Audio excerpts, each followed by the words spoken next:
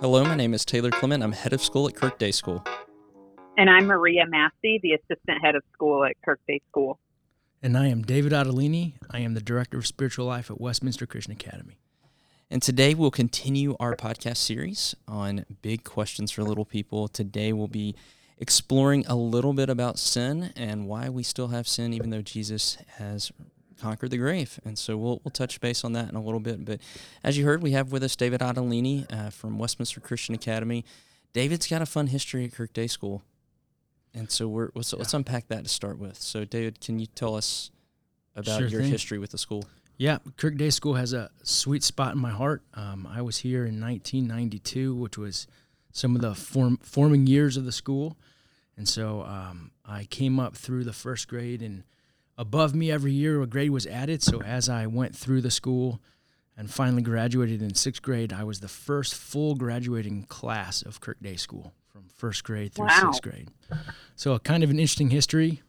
The school is still held to its mission and principles, which is awesome, and one of the reasons why I have my children here today at the school, but it looks very different at the same time. I bet. Better and different, all good things, Okay, so what's been maybe the most surprising thing from you as a parent to you as a kid of the differences? I would say, so the mission, the state, all those things are still the same, which is really refreshing for me to see from when I was here to the way it is for my children. Something that looks different is the way it's kind of lived out for students. So it was very quiet, very strict. There's a lot of rules and regulations and policies in place to help the students stay in line and do things when it was originally created. So chapels were pretty quiet, lunchroom was pretty quiet, everything was pretty in line and strict. So, young David Ottolini figuring that out, had a lot of time off recess trying to make my way around the school and figure those things out. But just seeing the way that life, and that's all good things, because it taught me and it taught us a lot of great things about how to respect authority and do things. But the way that it's a little more relaxed, to know relationship as well as policy, and how those things kind of jive and work out in the classroom and in chapel. Chapels are a little more lively and things now. Those things are life-giving and a lot of fun to see. So who were some of your teachers when you were here? Oh, man. So first grade I had Mrs. Bernard. Second grade I had Miss Flint. In third grade I had Miss Koistra, who is now Mrs. Dare. Fourth grade I had, this is really reaching back. Yeah, that's kind of. Did you want that? Did you want yes. Each grade? Holy cow. Well, no, I mean, you're going to see what you offered, but since you went there. Wait for it. I got her name. So fifth grade was Miss Simon, who was Mrs. Stone. Yes. Sixth grade, Mrs. Noel. Waiting for sixth grade. She was Miss Noel. And my fourth grade teacher is Mrs. Vivian. She was a great lady. Okay. Yes. Dude, so it cycled through. Nice recall. Man, that was a lot of rigor. Well, but, all the same, here we are. You didn't know I was going to ask that question, and yet you just named first through sixth grades, and that also shows how important those teachers are on your life, good and bad and indifferent, right? No, I agree with that. It was they all, in different ways, formed and shaped who I am, and I'm grateful for it, and helped me to understand the world, the Lord, and my place in it. So praise Jesus, and I'm grateful for Kirk Day School. I think a huge affirmation is not only having my children here, but all of my nieces and nephews are here. So it's a joy to be able to celebrate the life that the Lord gives to our families in this way. Man, that's great. Yeah, man. That's awesome. So tell us, what you leave Kirk Day School and give us the elevator pitch of the rest of your life. Let's do it. So I went from Kirk Day School to Westminster Christian Academy, went from 7th through 12th grade there, graduated Westminster, and then just went ahead and continued the system. So I went to Covenant College. Graduated from Covenant College in 2008, and then went from Covenant College to Covenant Seminary.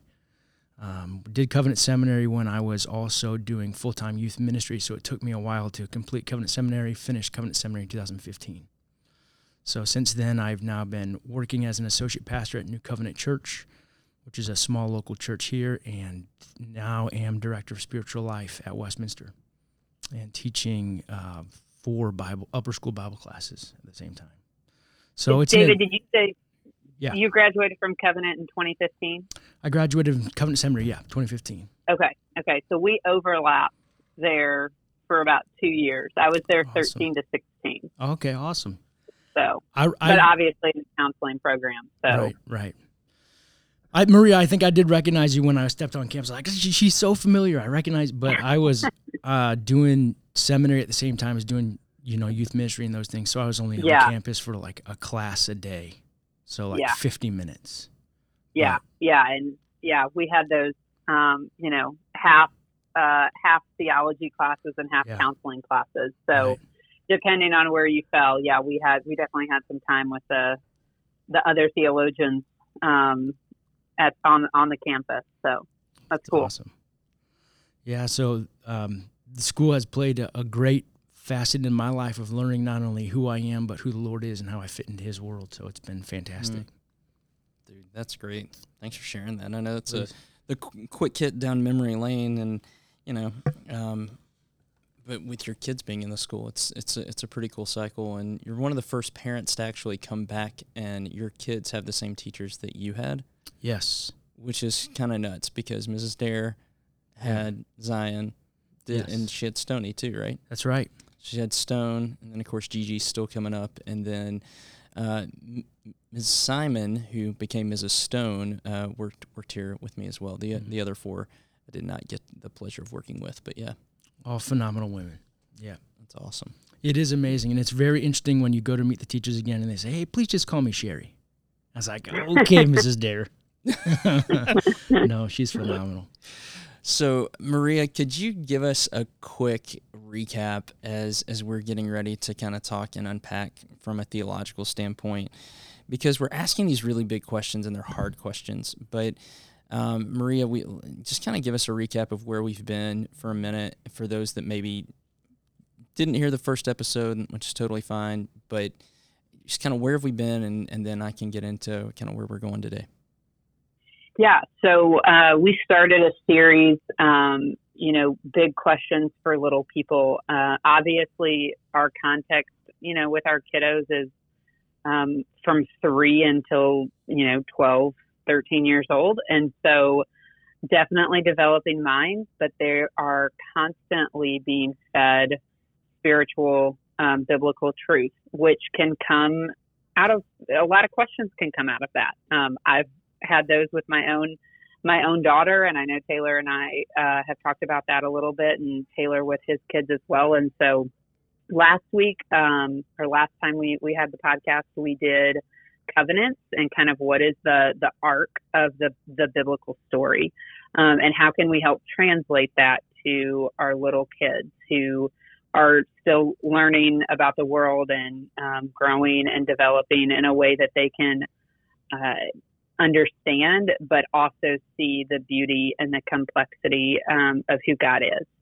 So that's kind of our heart behind why we wanted to do this little series. And I think today we'll talk about a topic that lots of parents probably have come across. And again, this is more for the parent side of how we're thinking about these biblical, questions. And so try and be as applicable as possible with our kids too. Yeah, and the abridged version of our mission statement is to partner with Christian parents to nurture, educate, and equip children to be disciples of Christ and impact the world. And as we do that, and we do that through normal everyday classes, we want Bible to be a core part of that and a Christian worldview to be a part of that as it informs the way that our children learn science and math and history and writing. And they're not just learning those subjects, but they're learning about who God is through those subjects. And so one of those things, though, is when we get into class and children start asking these hard questions. We know that they'll ask them in the car. They've read something, heard something. Sometimes it makes you want to pull over. Sometimes it just makes you want to turn the radio on and act like you didn't hear the question because you have no clue what the answer is. I've never done that before. We all have, Taylor. We all have. Yeah, well, There you go. It's public now. But the other day, one of our teachers was doing a Bible lesson. She sent an email to me, and she said that she and the kids were talking about sin and its effects on the world. And so, David, here comes the first question that we're going to give to you. And she said, the students started asking some deep theological questions. Question number one is this: if God is good, why is there still sin in the world? Goodness. Yeah, it's huge. Throwing high and tight, right? You're real high and tight's right, man. This is a very difficult question that I think a lot of people struggle with immensely, even after knowing a lot of theological understanding and background and all the rest behind it. But it is impossible, as you look at Scripture and see the redemptive story and all that takes place from beginning all the way through the end, to separate the goodness of who God is and separating the goodness from his character. And so it's very hard to be able to conceptualize and reason these things, especially for young minds, because they see, black and white, and they see right, wrong, and they're learning God's world through kind of those experiences and those means. But I feel like as students are learning these things and as we unfold Scripture to them and help them understand who God is and what he looks like, it's very important to start with the place that it is impossible for him to not be good. And so when we experience difficult things in the world and we experience hardship and brokenness, we oftentimes put it back on God to say, who are you and why would these things happen to us?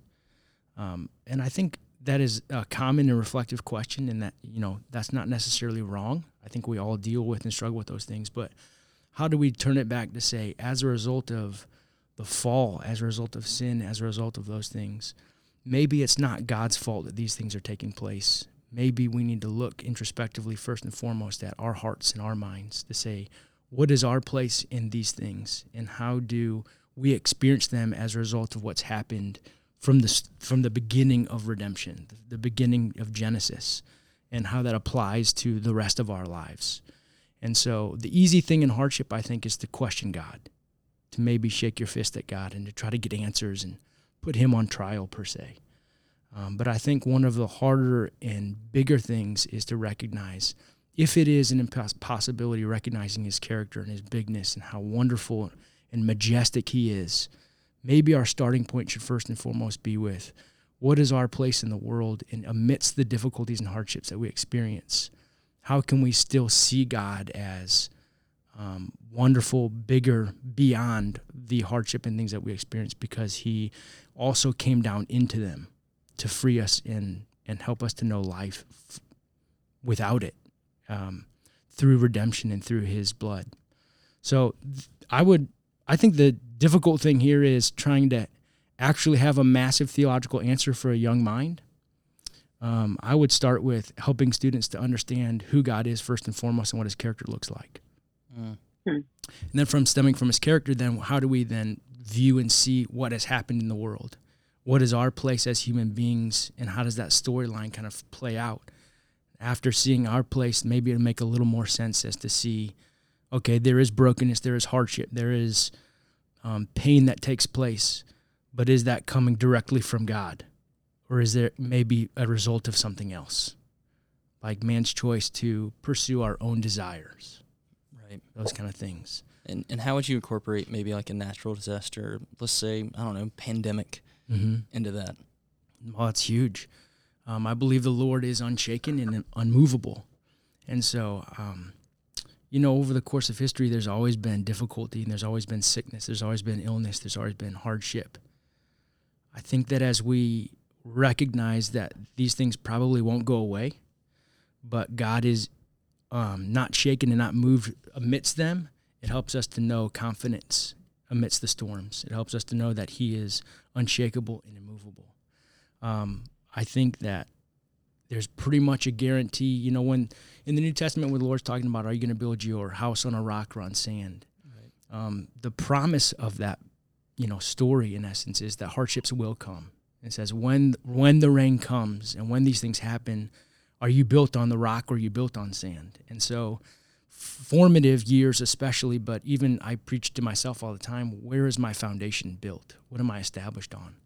And is it on my own emotions, feelings, projections of the world, or is it on who God is, knowing that the creator of the world, who upholds things by his spoken word and by the power of his will in his hand, is the one that's orchestrating and still holding and mending us together. It's not beyond him to see healing still take place. It's not beyond him to still allow us to recognize and see amidst pain, what does it look like to walk alongside people without having answers, but knowing that he's still present with us. We see this with Jesus on the cross. I mean, in the garden, he asked the Father multiple times, 3 times actually, if it's possible, will this cup pass from me? And the solution, or the answer we see to this in John actually is when they come to arrest Jesus, and it says, is this not the cup that my Father has given for me to drink? And so the answer to his prayer is no. And I don't understand, we understand now, looking at the storyline of Scripture, what this means and what this looks like and why Jesus had to do what he was going to do. He's the only one that could take the price for our sins, being perfect, being God and man. But obviously, this was a hard moment in Jesus' life, and he was asking for it to be removed. This agony, this pain, the suffering that's to come. And God says no. But the promise in all of it is that he is still with him through it. He doesn't necessarily remove the situations from us, but he sees him through them to completion. Mm. And so Jesus, in his obedience to the Father, went through what he had to do, knowing that he was the solution to this brokenness, to this hardship, to the things that are happening. Wow. So you got your seminary degrees worth on that one? I do, but I'm going to tell you what, these kids are brilliant. This is a hard question. They are. They are. Yeah.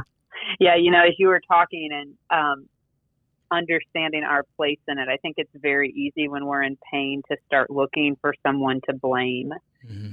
And God becomes a very easy scapegoat for our pain, especially, when it seems to contradict what the Bible says. So I loved how you just reminded us that our place is understanding our place and our created, we are creatures. We were created. We did not do the creating. Is so helpful. It's a great reminder. Mm-hmm.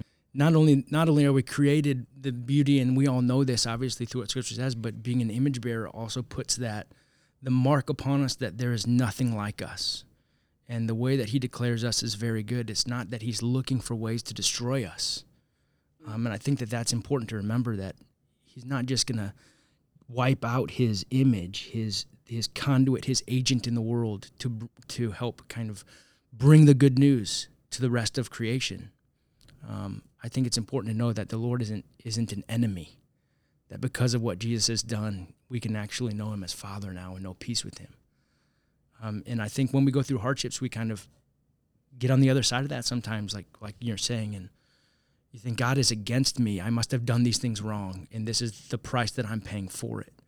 When in reality, Jesus is the one that took that penalty, that price for us. So now we can actually know a right relationship with God rather than a punishment for things. Definitely. So one of the other questions they asked, why couldn't God get rid of sin when Jesus rose again? Wow. I think that these kids are phenomenal, and they should probably write their own book. No, I'm joking. But they are. I think understanding Greek and Hebrew might be a little difficult for them at this time. It might. That's totally fair. Still learning English. I think it's a little difficult for all of us. Jesus Christ came to die on the cross for our sins. That's a true statement. That's biblical and scriptural. But I'm going to throw a little more depth to it in there. Jesus came to pay the penalty or suffer the penalty for our sins. So Romans tells us clearly that the wages of sin is death. And so that's where it's going. Sin is separation. Sin separates us from God, and because he's holy and we are not in sin, he can't even look upon us. And so Jesus Christ coming is an amazing thing, because in his perfection and him as the appropriate sacrifice and all these things. I think a way to describe it to little kids is helpful for them to understand that Jesus came and he took our sins and he died on the cross. It's true, but the penalty of our sin is what he removed from us.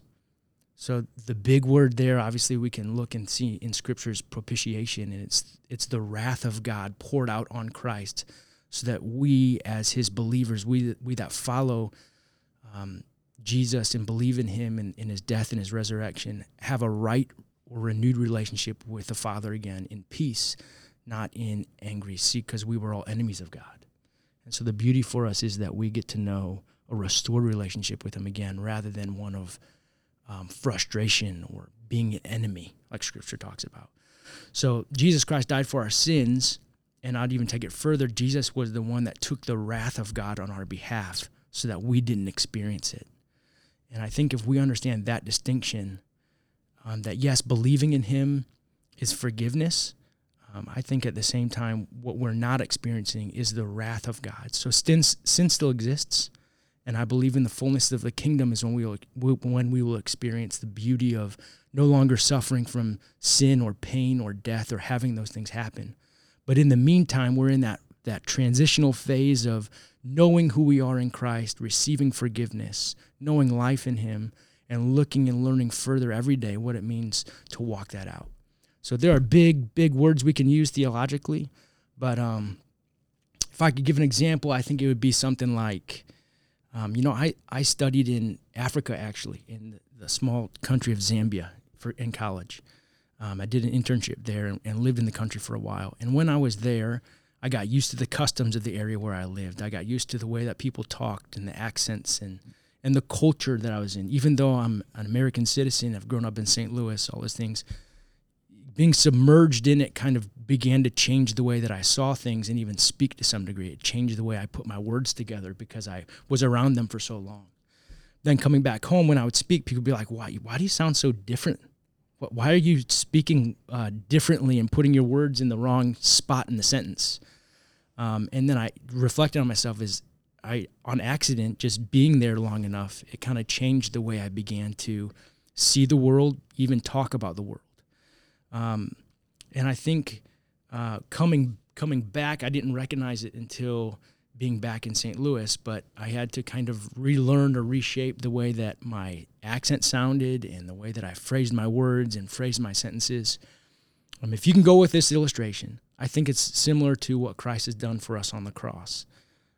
We came from a place that was outside of his kingdom. We can call that unrighteousness, enemies of God, right? And in receiving Jesus as our Lord and believing in him, and knowing that he paid the price for us as what we would call a substitute, we know that we are brought into his family. And so the beauty is, in the same way that I had to relearn, in essence, my own culture and reshape my sentences and get my words back in order, I had a status of who I was, and that didn't change, but I'm still learning again the way to speak like a St. Louisan, if I could say it that way. Farty. Farty. It's appropriate. You already picked up on that one, huh, Taylor? Oh, yeah. That's that one didn't take too long. Yeah, that's the way my grandma talked. It's just like the Egyptians. When they were in Egypt, they were there for 400 years. They come through, the Red Sea splits, and they come through, and the first thing that happens after being delivered from slavery in Egypt is they're given the law. It's one of the first things that takes place, because God's saying, if you're going to be my people, you're my chosen people, I'm going to give you something to live by that says that this is how you operate in my economy. But, that takes learning to understand those things. As they learn to apply the law and follow it and obey it, didn't necessarily take the Egypt out of them right away. Right. And so I'm trying to correlate in the same way. When you receive Christ, there's not necessarily the flip that switches that says all of a sudden all the things I've ever struggled with, all the temptations I've ever had, all the hardships and sin issues I've ever dealt with are gone. It's actually now you have a different status change. So you go from unrighteous to righteous. That's called justification. You're declared righteous in Jesus, but that doesn't mean that sin is gone or eradicated. It means the wrath that should be given to you was put on Christ, and you're not experiencing the wrath of God anymore. You're experiencing peace with the Father, which is amazing. And so as we learn more and more and are growing, that's called sanctification. As we grow in the process of learning more and applying these things, the beauty of it is, in the same way that I restructured my sentences and learned again to speak like my hometown people, just like the Israelites coming out of Egypt, they had to go back to learning what the living by the law of God looked like to be in his economy. In the same way, we look at the word of God, we apply it to our lives, and we see what does it look like to be like Christ, to be this new creation, to understand the process of being more and more refined into his image. And I think that is a lifelong process. That's what sanctification is. And there will be a day in the fullness of the kingdom where we use this fancy word called glorification, where there will be no sin. But we're not there yet. And so it's a process of us knowing that temptations are still real, sin is still real, it's still a struggle. But we have Jesus as the one who has paid the price for us and has given us the understanding of what it means to be made righteous instead of continually struggling necessarily to do those things. Well, and I'm hearing specifically that if God just eradicated sin when he rose from the dead, that grace would be cheapened. Yeah. That it's kind of the same thing of, and I'm going to speak in a very Western, very United States capitalist mindset. If everything's free, then there's very little value. And so in a way, I'm hearing that the price was so high for this that if we were just to lose our sin, we would really lose our appreciation for what Jesus did of taking that on. That's right. And I believe the process of sanctification, all the rest, is presenting the body. That's you and me as believers mature in Christ. So it's also just like children going through KDS. They start young and they grow older and they mature and they learn that they're a different person when they started to when they graduate. And that process is still going on even in high school. It's still, so why are you born necessarily, but still growing? Why didn't the Lord just allow all of us to enter the world as 35-year-old people? There's a process of understanding life, understanding who he is, understanding what those things look like, growing in faith, growing in maturity, growth all over and in everything, experiencing the hardships like we talked about before. There's pain in the world, but the Lord is greater than all of it. 2 Corinthians 5:21 talks about that exchange between, him who knew no sin became sin so that we might become the righteousness of God. And that's a beautiful example of Jesus taking our brokenness and taking our pain, even though he was perfect, so that we would be made righteous or have a right standing before the Father when we don't deserve it. It's pretty powerful and a great thing for, I think, little minds to begin to grasp. Yeah. That's incredibly powerful. I mean, I'm a little bit overwhelmed just hearing you say that, and a great use of, you just use propitiation, justification, sanctification, and glorification, all the Asians. And we got them all. Man, that was well done. We checked that box. The words don't necessarily have to be used, but if we can understand what they look like as we walk. Somebody once said to me, the process of learning these things is making that transition from your knees to walking it out in life fluid. Which, if you want to put the Asians on it, it'll be sanctification. But getting up from crying out to the Lord to say, Lord, I need you. I still feel the pull and the effects of all the brokenness and sin around me and the temptations I have. But then getting up from crying out to him on your knees and walking out faithfully, knowing you are made righteous. You are a son or a daughter of the King. You have the ability in Jesus Christ to be life to other people because he's given you life, to forgive because he's forgiven you. All those kind of things. It has a different perspective in life rather than just constantly being beaten down or struggling, which is still there, which is still very real for all of us. But it definitely helps with perspective. Man, thank you. That's deep. It is deep. And really the last question that they asked, and I think this is germane and to what you were just saying, why hasn't Satan been defeated yet? And I think you answered that question, but maybe go even a little more elementary of why you think Satan hasn't been defeated yet, and what does Scripture say about his inevitable defeat? Yes, but it's not here and it's not now. Yeah. I mean, it's pretty amazing when you look at the cross. God made what we would call a public spectacle of Satan. He thought he had everything dotted and crossed, and then Jesus rose from the grave. And so there's a powerful statement just by looking at the resurrection to see the beauty of what the Almighty God Father had put in place, that the Son was able to accomplish, that the Holy Spirit applies to us. These are all really, really big words, but to say it in a really easy way, I think the Lord allows Satan to still do things because we're in the process of still being refined and redeemed. He uses the temptations and the works of even the devil for his glory and for his benefit. If we believe that God truly is in control of all things and the one that makes all things, orchestrates all things happens, even the hardships that we go through that seem to be ploys of the enemy, I think can be utilized for God's glory. Man. Well, and it's tough. It's tough to imagine that, right? It's tough to imagine that, as the scripture says, what Satan meant for good or bad, God meant for good.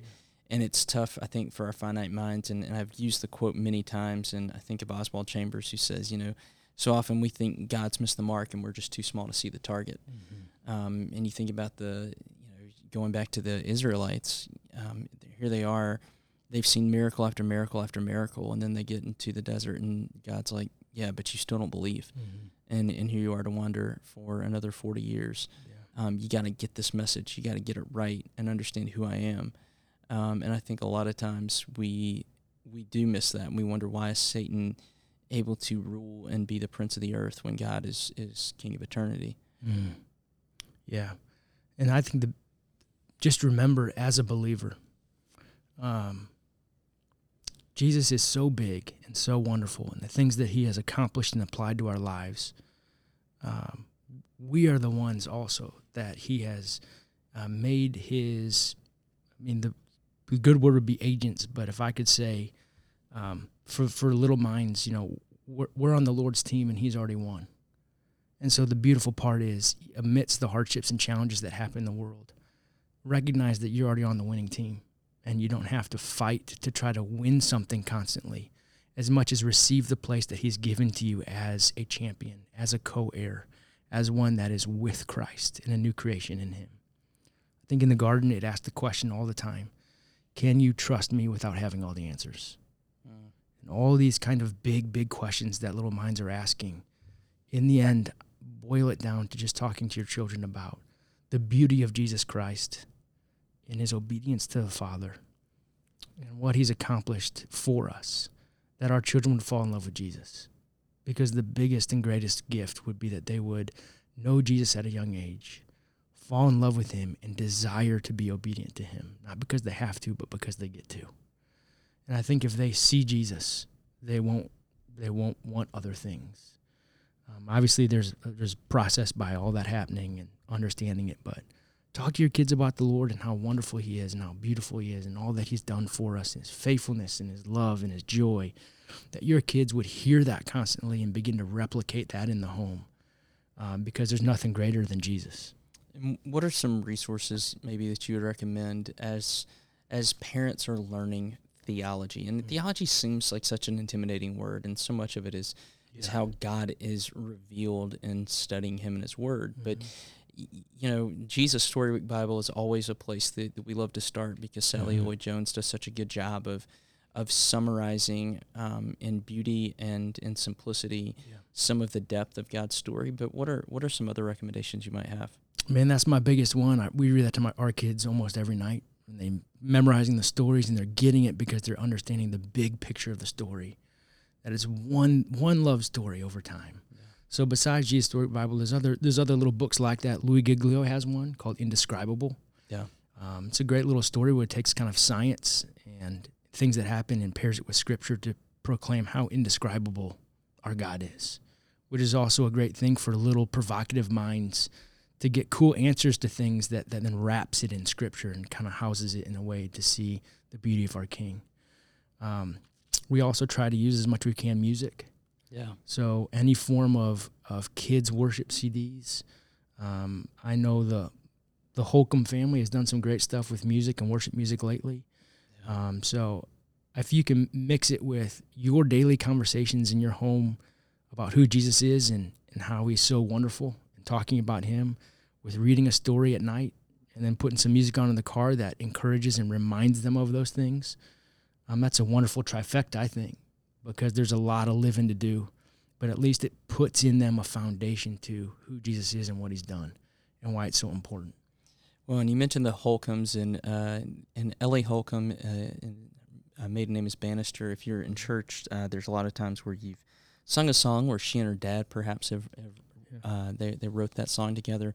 But then Ellie Bannister married Drew Holcomb, who is the lead singer of Drew Holcomb and the Neighbors, a secular band, but strong believers, and they've done a really good job of working with several different groups of doing some kids CDs that don't feel nearly as cheesy as they once did, and they're very good quality, well-produced, well-written songs. Rain for Roots was one of those, I know, and then there's a lot others out there, and if you look, you can find it. It may not be right there obvious. It's not going to be, like, I guess what they call, kids bop, where they basically take out all of the bad words of the pop culture. Like, that's not what we're talking about. We're talking about some really good songs that these kids get to know and love, and so I would definitely second that and recommend some investigation, because quite frankly, just a testimony from our life is we play scripture lullabies. We tell our robot to play them every night, and they do, and our daughter's been going to sleep to that for years, and